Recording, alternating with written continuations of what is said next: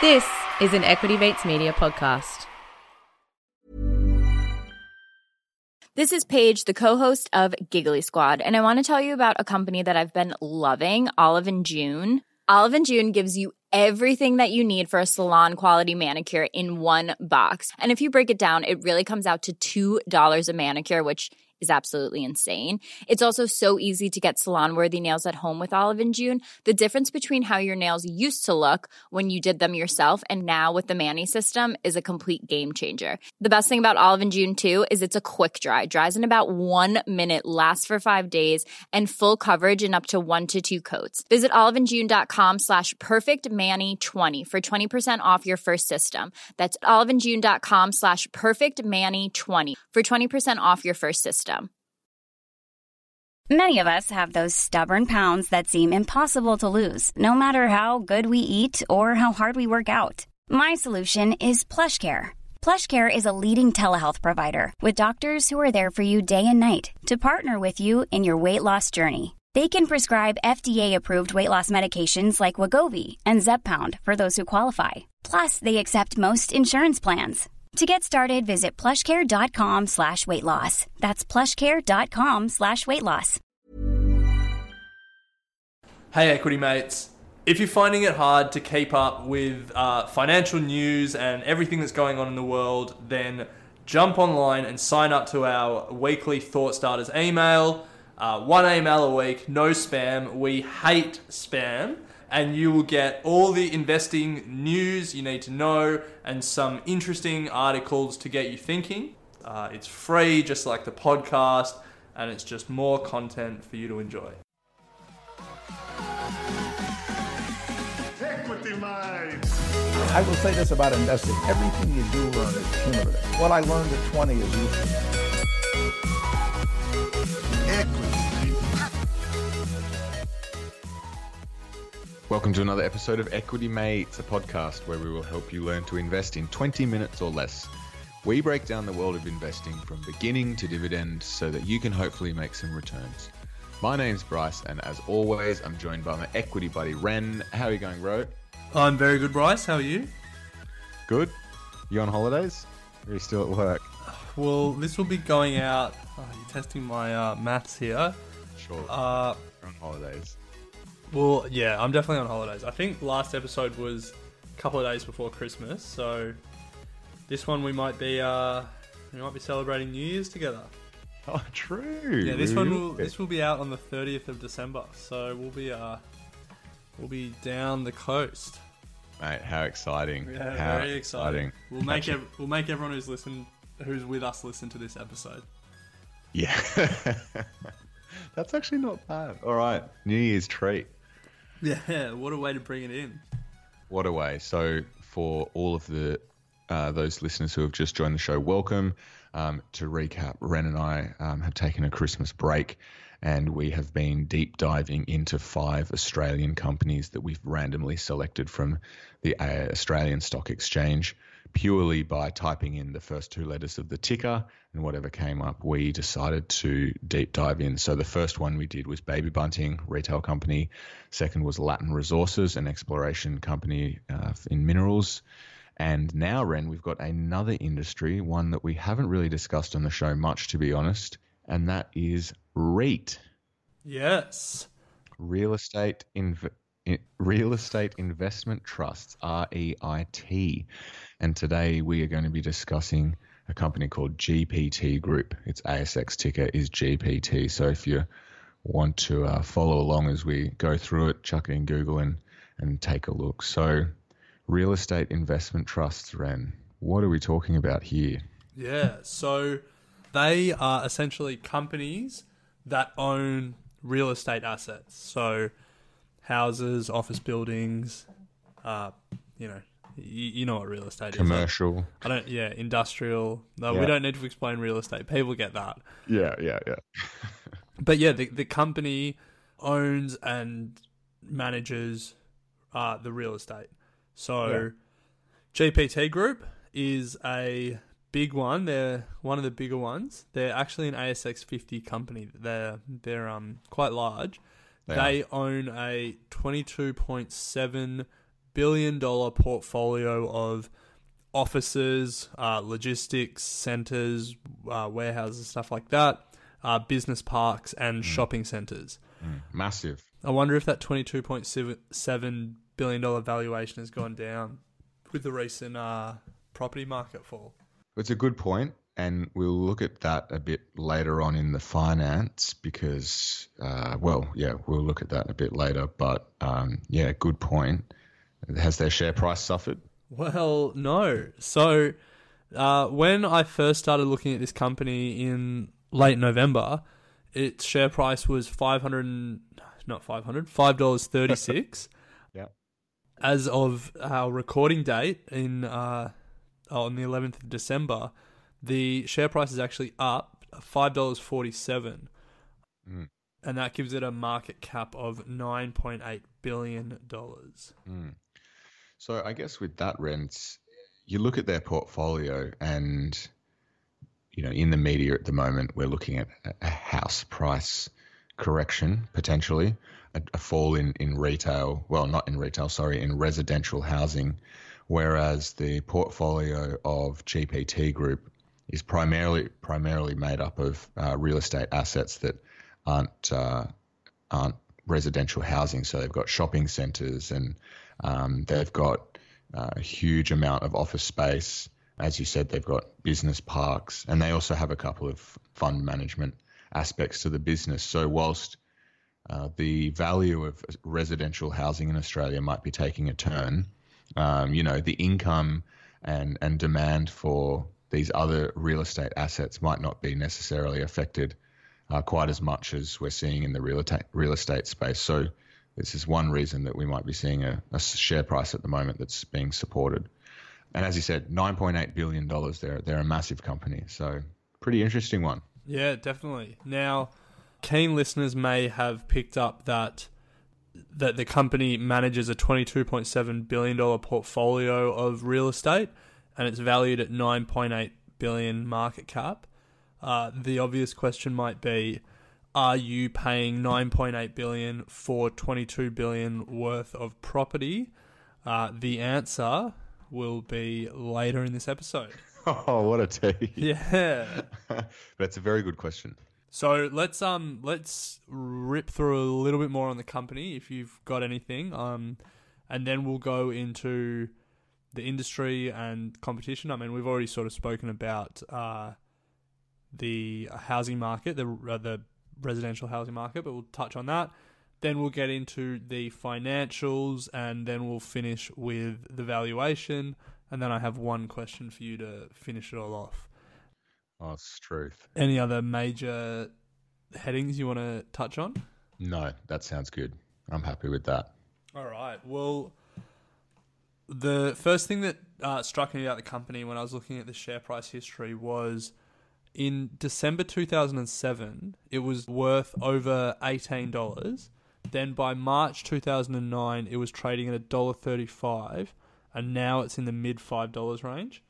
It's had a pretty crazy journey. I'm not actually sure if there were stock splits between 07 and 09, but I think obviously real estate didn't do too well there internationally, so I assume that has something to do with it. There was probably a lot of fear. Yeah, I'm just trying to find if there was any stock splits, but I can't see anything. So, I mean, at that time, when was it? 2008, 2009, did you say? Yeah, December 2007, it was trading at over $18. And then by March 2009, it was $1.35. Well, I guess, when you're in an industry that their revenue would be reliant on, income from renters in their retail space and business parks and that sort of stuff. And in a time of a recession or subdued economic activity, they might not have been able to charge anywhere near as much rent as they were when things were booming in 07. I guess that could be one reason, but that's a very significant drop from $18 down to $1. Yeah, so, you'd be geez. spewing. Yeah. I mean, look, to be honest, for my mind, the company is pretty straightforward in terms of its operations. It manages real estate. In some instances, develops real estate. In most instances, purchases already developed real estate. So, Lend-Lease, a construction company, whoever, will build a office, they'll then sell it to this company, and then this company will manage it, is sort of the general way that it works. I don't know. Do you have anything more on the company specifically? No, as you said, Ren, very straightforward. I don't honestly know a lot about the real estate investment trust space. So I'm looking at some of their, the occupancy rates of their retail and office spaces, and they seem quite high. 99.6% occupancy rate for their retail properties and 95% in their office space. But to be honest, I don't really know what to compare that to. To me, it seems solid, but tough to know. So I think we move on. I guess what we would say there is, if we were actually looking to invest in this company rather than just doing it as an exercise for the podcast, you would look at things like its occupancy rates, the length of time it had left on its leases, the average lease length, all that stuff, and you would compare it to the industry, and then you would make an assessment of how strong its position is, if it's riskier, if there seems to be any red flags there. Yeah. If it seems to be broadly in line with industry average, you would probably say it's no more risky than any other real estate investment trust. If for whatever reason, its leases were being broken far more regularly than other real estate investment trusts, you might say there might be an issue there that you need to look further into. Absolutely. All right. So next, what are we on? So I guess we've really covered off the industry and competition. Yeah.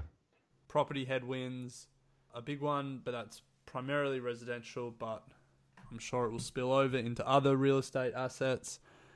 And then also the risk of higher interest rates, what that will mean for property valuations and stuff like that. I don't know. Do you have anything else major? No, I think we've covered pretty much most of what I've got in my notes. So let's move on to anything you want to discuss before finance. No, let's get into it. Easy.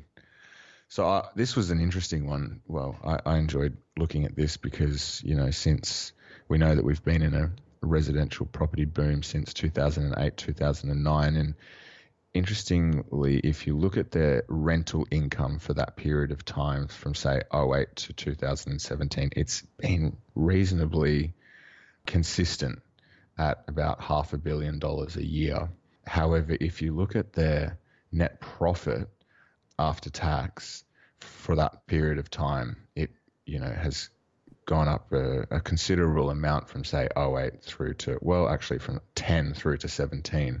So there's something in there that is giving them a nice boost. Do you have anything to add to that, Ren, before we go a bit further? Mom deserves the best, and there's no better place to shop for Mother's Day than Whole Foods Market. They're your destination for unbeatable savings, from premium gifts to show-stopping flowers and irresistible desserts. Start by saving 33% with Prime on all body care and candles. Then get a 15-stem bunch of tulips for just $9.99 each with Prime. Round out Mom's menu with festive rosé, irresistible berry chantilly cake, and more special treats. Come celebrate Mother's Day at Whole Foods Market. Jewelry isn't a gift you give just once. It's a way to remind your loved one of a beautiful moment every time they see it. Blue Nile can help you find the gift that says how you feel and says it beautifully, with expert guidance and a wide assortment of jewelry of the highest quality at the best price. Go to BlueNile.com and experience the convenience of shopping Blue Nile, the original online jeweler since 1999. That's BlueNile.com to find the perfect jewelry gift for any occasion. BlueNile.com. Yeah, so look, it's an interesting one, and it's a big thing with all real estate investment trusts that you have to be really careful about when you're valuing them and when you're looking at them, because as a business you have to report your income, or your net profit affects the way that REITs report. If you look at this company's income statement, it has $1.27 billion in net profit after tax. And as you pointed out, about $500 million of that, so I think it's $554 million, is funds from operations. So that's the income. So that's the other $718 million is from valuation increases. So in the increase in the value of the properties that they're holding. Now, as an investor, that's great that the valuations have increased, but if you just care about the cash that the business is generating, you just want to look at the funds from operations. And so in all real estate investment trusts, you'll see this metric, FFO, funds from operation, and that's the cash that is being generated from the business operations. So that's an important metric to look at. And then, if you say off the $22 or $21.5 billion in property that they own, they've generated about $500 million in funds from operations. That means they're getting about a 2.5% return on their assets. It's important that that's something that you'll always come across, and that's why they might be spitting out the same amount of cash every year, but their net profit number is changing massively. It's because their net profit number is exposed to changes in the property valuations, changes in the property market. That's interesting.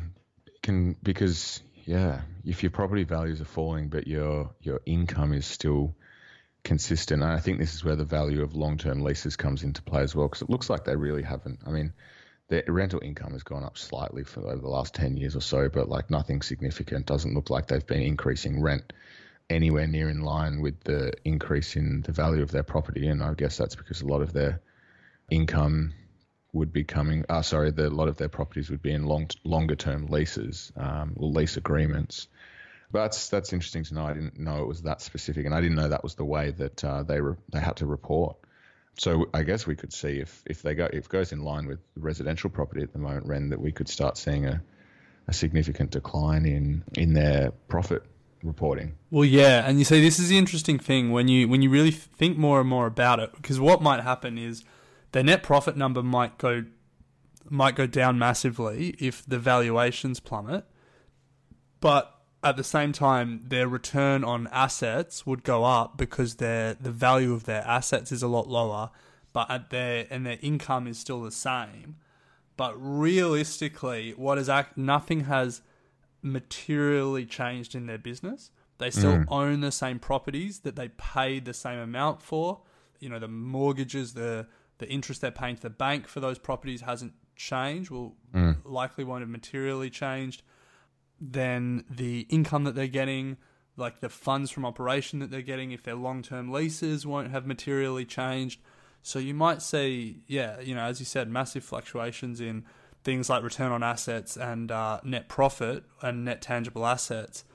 But at the end of the day, like, they're a business that just owns these properties, rents them out, and gets income from them. And that isn't massively fluctuating from year to year. No. You've always got to be a little bit careful when you're looking at these REITs income statement and balance sheet.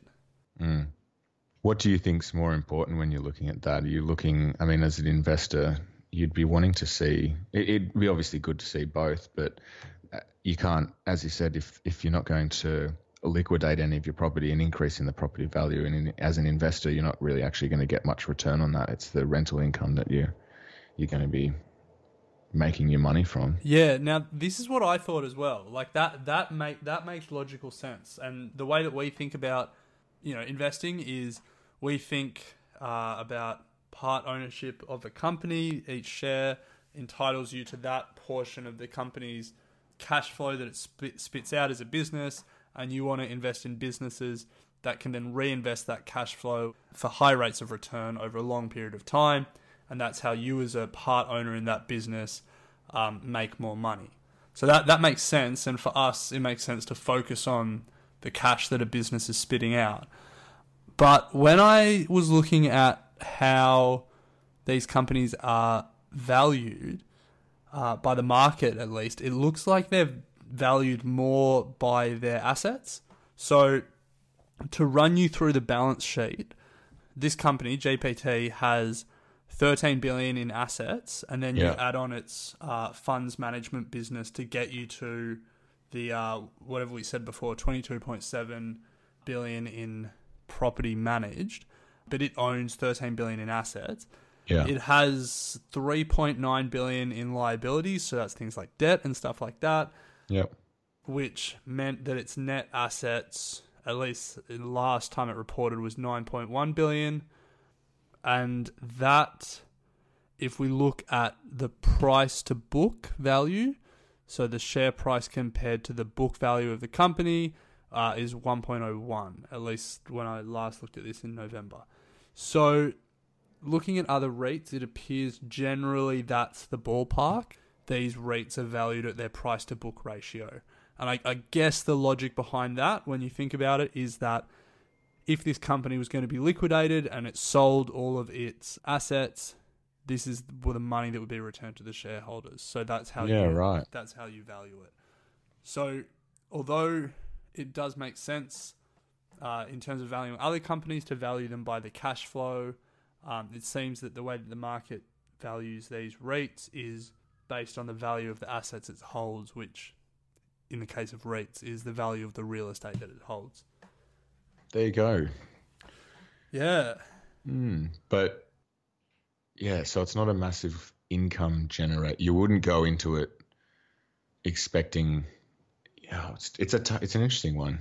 What do you want out of it? You want both, really. You want them to continue to slowly increase their money that they're getting from rent, but equally as you want, if that's the way that the market's going to value the company, you want your share price to go up. You're obviously going to want the properties to go up as well.